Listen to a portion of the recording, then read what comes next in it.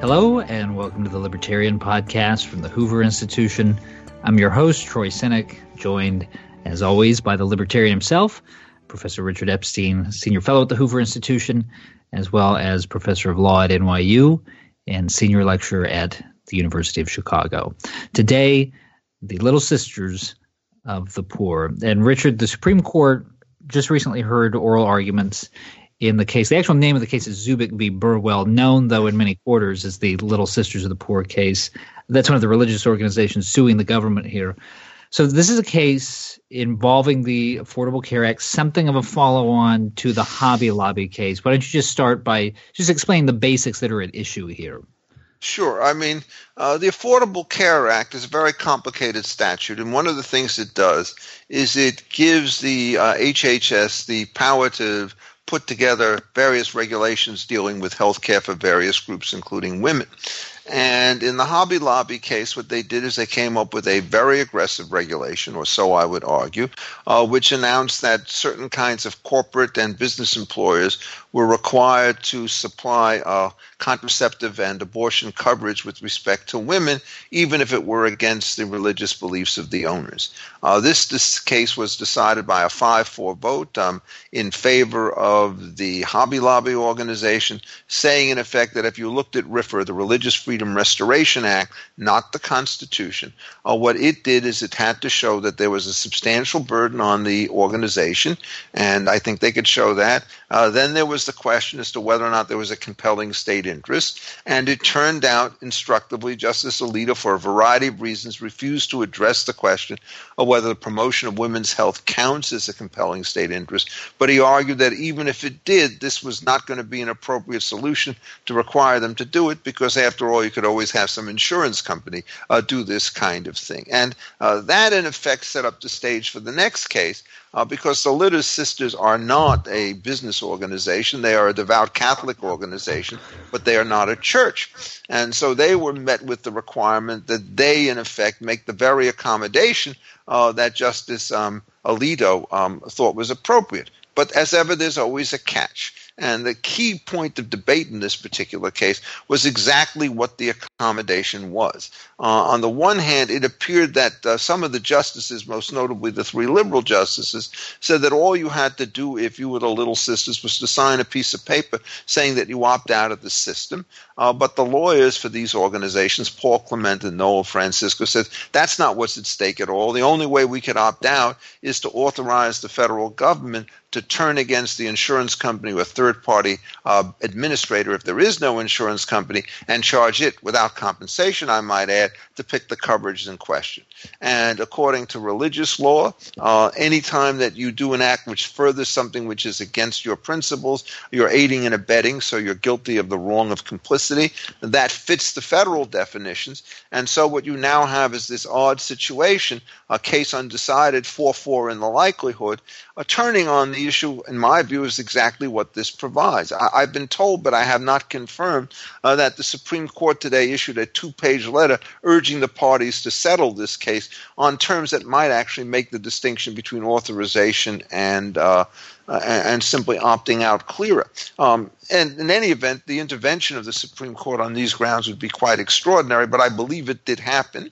And so there it sits. And, if you listen to the oral argument on both sides, it was the typical pattern you see today. The liberals, particularly the 3 women on the court, really went after Clement and Francisco. And then when it turned out Mr. Verrilli got up for the government, turnabout was fair play. So what's happened is, the passage of Justice Scalia, he's no longer alive, means that it's in all likelihood a 4-4 outcome.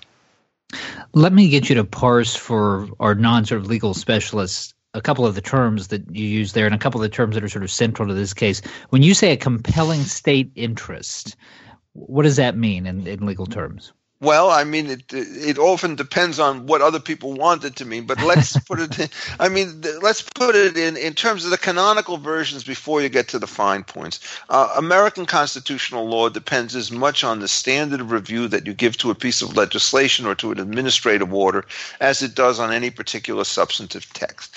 And so if you start looking at something and you're told that all you need to do is to have a rational basis for it, it means that any old bad argument that somebody makes with a straight face face is going to be sufficient to sustain the statute. And so when you have to ask whether or not property is taken for a public use, it is constantly said that if there's a conceivable rationalization for what's going on, we don't look further. Congress knows best on what's happening. Then there's something sort of in between, which talks about intermediate scrutiny and says, we really think that the government has high stakes in this case, but so do individuals. We've got to figure out what's going on, and you tend to weight the areas of over-inclusion and under-inclusion about equally, and so there's no presumption either for or against the constitutionality of the statute. In practice, intermediate scrutiny shies a little bit closer, I think, to compelling state interest than it does to rational basis, and compelling state interest means, or at least it used to mean, that it's the kind of interest so severe that the state could not function as a state unless it manages to supply that. So you have a compelling state interest in order to control massive disruption, rebellion, disunion, right? Insurrection, rioting would be the kind of typical situations. If you're running a prison, you can segregate groups by religion if it's the only way in which you could start to keep the peace. When you get, however, into the modern stuff, things that used to be rational basis all of a sudden seem to be compelling state interest, and there's no question that justices like Justice Ginsburg, Sotomayor, and Kagan think that the provision of women's health care should in fact count as a compelling state interest. When I wrote about this in the Hobby Lobby connection in the Cato Journal some time ago, a Supreme Court review, I took exactly the opposite position. To me, if you're talking about the provision of benefits, a compelling state interest only arises when it turns out that there's a single supplier of a particular good and he refuses or would like to refuse to do business with a certain class of people. So you're talking about common carriers or electric companies refusing to serve women or to serve blocks. But I do not believe that there's ever a state-compelled interest to deal with issues when it turns out that the goods in questions can be competitively supplied by all sorts of other people. And in this case, of course, the complication is even more complicated. Suppose you say that there is a compelling state interest, which I don't concede, for women to receive contraceptive care. Does it follow that there's a compelling state interest to make the little sisters pay for it? And I just don't see what the connection is. You can have it paid for in any particular way. In the argument, many of the justices on this side, particularly Sotomayor and Kagan, starting to talk about seamless coverage. But I don't have seamless coverage. I mean, my coverage is partly private, and my coverage is partly through Medicare. Everybody on Medicare, or many people at least, have Medigap insurance and so forth. I've got a separate dental policy, or so I could. So everybody else's insurance is a hodgepodge. And to say that there's a compelling state interest to organize things in a given way when 99% of the market is organized differently strikes me as fantasy rather than law. Richard, you mentioned early in this conversation, you referred to the contraceptive mandate as a regulation, and that gets lost in this a lot. This comes out of the regulatory rulemaking process from the Department of Health and Human Services as part of the law's directive to provide preventative services. It's not actually in the statute. Does that have any bearing on the federal government's case that this language didn't come from Congress but instead from an executive branch agency? Well, the simplest explanation is that the Religious Freedom Restoration Act applies to any future statute or regulation unless it's expressly put to one side. And since a regulation cannot possibly put a statute to one side, it means that there's no special priority by virtue of the fact that the regulation comes later than the basic statute. In terms of the interpretation of this thing, again, there is no special benefit. What the statute is pretty clear about is that as RFRA is that the state must demonstrate, the word is demonstrate, that the end is compelling and that there are no narrower means on which to do this. And if you listen to the argument when Justice Kagan starts to say, the world is going to come to an end, we have all sorts of distinctions between big businesses and small business, all sorts of transitional changes, that's certainly true. But that's the kind of argument you put forward in order to justify something when you need to show a rational basis, like explaining, well, why is it the Fair Labor Standard Act exempts employers of under 10 people? Or why is it that overtime is set at a certain level rather than at some other level, and so forth? So I think, in effect, that the case, to my mind, is not close once you concede the point that authorization goes far beyond the opt-out, because the compelling state interest strikes me as being somewhat of a sham, and in effect there's no nexus between what Little Sisters do and what the women need if the government is to provide it. They can provide for it out of general revenues, as they do for so many other welfare benefits. And Noel Francisco, in arguing, said, look, there are all sorts of women who are not covered by any of these statutes who pay for their own contraceptives. If you believe that this was such a compelling state interest, why do you have all of these gaps? And he was kind of shooed down by the liberal justices, saying, this is all something that Congress should be able to take care of. It's not something that you should come up to high principle. And Justice Kagan, I think, made a very unfortunate move in this particular situation. She said, churches are special, and that therefore when we give the total exemption to churches, we understand that there's a difference between churches and Little Sisters of the Poor. If you actually look at the statute, it doesn't talk about churches. It talks about religious freedom. The Constitution talks about the Free Exercise Clause. The Little Sisters of the Poor are protected as charities under the IRS, Internal Revenue regulations. There's certainly charities at common law. I mean, to argue that you have to make this kind or should make this kind of distinction between the two of them, I think you can't have a compelling state interest to differentiate between two things which have been treated the same in so many other contexts. I mean, I wish I could say that this were a hard case, but I really don't believe that it is. And this is said by somebody whose non-Catholic credentials are perfectly impeccable.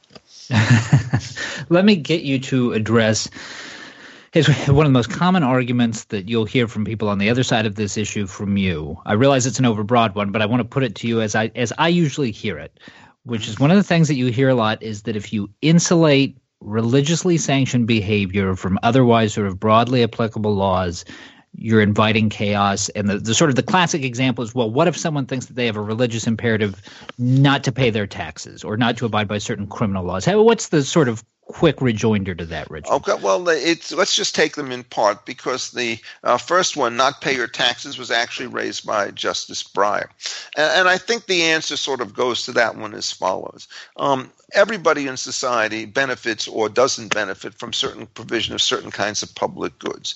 If you go back and take the old account of public goods that was organized by Manker Olson in 1965, he made his life much too easy. What he claimed, in effect, is that what government does is provide things that everybody wants, and everybody wants in equal measure, and they can't coordinate, so you impose the tax, give them a benefit. Everybody is better off in this kind of collective coercion situation than they are if it turns out that you have voluntary transactions which can never provide for public goods. What he missed in that book, and which people often forget, is, buying military may be a public good, but going into Iraq need not be a public good. There are people who are fiercely opposed to it and others who are fully in favor of it.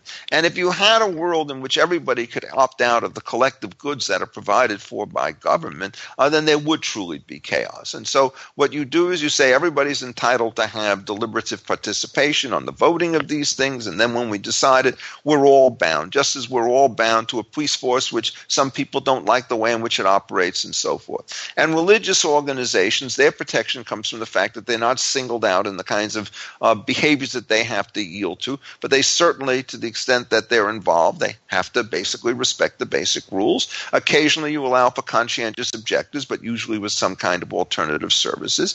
And life goes on, because what you do is you understand the general tax obligation as being financial and therefore not one of uniquely personal arrangements. And then when it actually comes to individual services, we make accommodations. It's not perfect, but the system has been used here and in other countries for a very long time. That seems to be perfectly fine. Now, when you start getting to the question of exempting people from the anti-discrimination laws, you don't have a situation for chaos. Let me give you an illustration. There was a case called Lee against the United States, decided in 1982, and you have the Amish. And what they say is, even if we have to pay into Social Security, we will not take anything out of this particular system because we believe that we have to take care of our own members. So we'd rather not pay. And Justice Berger, I think it was, writes this dreadful opinion in which he announced that the entire system will break up if you exclude these kinds of people. But that's nonsense. If they don't want anything out of the system, you exclude them from the base. What you've done is you protected them from making transfers to everybody else. And now you have a perfectly stable pool of people. You can figure out who's in it, who's out of it, and balance the accounts any way that you turn out. There's no chaos by giving that kind of an exemption. And in fact, the court acknowledged as much by saying if Congress wanted to do it under its view of the Establishment Clause and the Free Exercise Clause taken in tandem, they would be fine. So the chaos argument is absolutely beyond, I think, beyond the pale. It is not correct. In fact, I will go further. As you know, I've been a diehard opponent of all the anti-discrimination laws as they apply to private employment cases. And one of the reasons I'm opposed to it is if you put these laws into place, A, they're inherently coercive, but it means any time you now give a dispensation from the coercion imposed by these laws, somebody, including professors of the liberal persuasion in this particular case, will come forward and saying, giving a preference to religious organizations by exempting them from the anti-discrimination laws now turns out to be an Establishment Clause violation. So you don't want to live in a universe where everything's either an Establishment Clause violation on the one hand or a Free Exercise Clause violation on the other hand. You'd much rather live in a world in which government is smaller so you don't have to deal with these conflicts. And then when you do face these conflicts, the appropriate response with respect to personal behaviors is an accommodation. You don't want to run a military in which it turns out that a Jewish person cannot wear his kippah, his head covering, while sitting in a hospital somewhere. But you certainly don't want these people to be able to go into combat and to decide to stand up and to do religious ceremonies when they're going to endanger everybody else with their sorts of behavior. And accommodations are extremely difficult to work, and it requires that people be in good faith. And what's happened with the current level of discourse on all of these issues, there's so much shrillness on both sides that working out accommodations, which seemed to be possible when RFRA was adopted in 1993, doesn't seem to be so possible today. So last thing I'll ask you then, especially because you brought it up there, I mean, the anti-discrimination law seems to be the other big front on which this is playing out right now besides the contraception mandate. In fact, earlier the week we're recording this, the Republican governor of the very Republican state of Georgia decided to veto a bill that would have protected religious believers under the kinds of circumstances that you're describing. So play this out for me. How concerned should religious Americans be that their rights of conscience are under threat? Well, I'm very concerned, and I'm not particularly religious. I think it's just remarkable to see what the difference is between now and over 20 years ago when you had bipartisan support for a statute that was virtually unanimous. And look, there are two ways in which you want to think about religion. And one of them is there are lots of religious people who are opposed to same-sex marriage. And my view is that it is not a legitimate thing for the state to say, we're opposed to what you guys do, we're going to ban it because we're offended. And so I'm certainly in favor of this. If they want to have a union, by all means do it. Indeed, I think one of the most illiberal decisions that the Supreme Court ever handed down, which is still good law, was a case called Reynolds against the United States in about 1878, in which polygamy was declared to be a criminal offense, notwithstanding the fact that it was an exercise of somebody's religion. And so one of the things that we see is why on the earth would you want to criminalize that behavior and force the forfeiture of property and throw people into jail?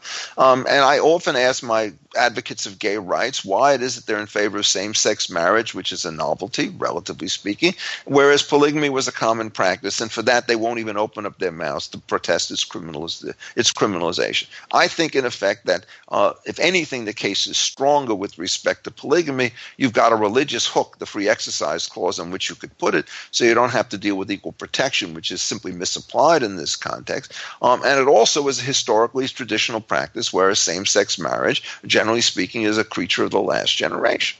So I'm with you on freedom of association grounds. But when they're trying to do forced association grounds and to make ministers provide services or to make bakers provide cakes for same-sex couples, again, I will say the same point I made before. You're talking about a situation where all these services are competitively provided. There are 1,000 people who are willing to make cakes for same-sex couples. Why on earth should we force somebody to the choice of either going out of business, paying an enormous home is fine, or making a cake against conscience for a union that they don't want.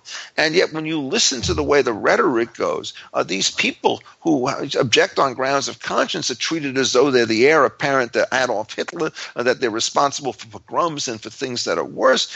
It's just a complete failure to understand that a refusal to deal in a competitive market is a mark of liberty, whereas a refusal to deal in a monopolistic market is in fact a breach of a public trust. But there are no monopoly markets in food services or in catering services of one kind or another, and I think that should be respected. And what's happened is the American Civil Liberties Union does not believe in civil liberties, because if it did, it would be on exactly the opposite side on these cases. And in fact, the danger is that when libertarian organizations, at least self-professed ones, now are in favor of forced association, it turns out that they become the greatest peril. And, I'm a pretty consistent libertarian on both economic issues and on social issues. And there was a time when one would have said, the Democrats were a bit more tolerant on social issues. But now I'm afraid they're less tolerant. And that's really a black mark against them. And, I beg, I urge, I plead that they all reconsider what they do, but they haven't. In fact, they published an editorial recently in the Washington Post explaining why it is that they can no longer support RFRA. I regard this as genuinely retrograde behavior. I think the importance of tolerance is not for people with whom you agree. You don't have to be tolerant for them. But if you find other people's belief genuinely offensive, that's when tolerance kicks in and should tell you, my offense does not justify the imposition of an anti-discrimination law. All right. Thank you, Richard. And thank you to our listeners. And remember, you can find Richard's weekly column, The Libertarian, by visiting Defining Ideas at hoover.org. And you can follow him on Twitter at Richard A. Epstein. For the Hoover Institution, I'm Troy Senek. Thanks for listening. This podcast has been a production of the Hoover Institution. For more information about our work, please visit hoover.org.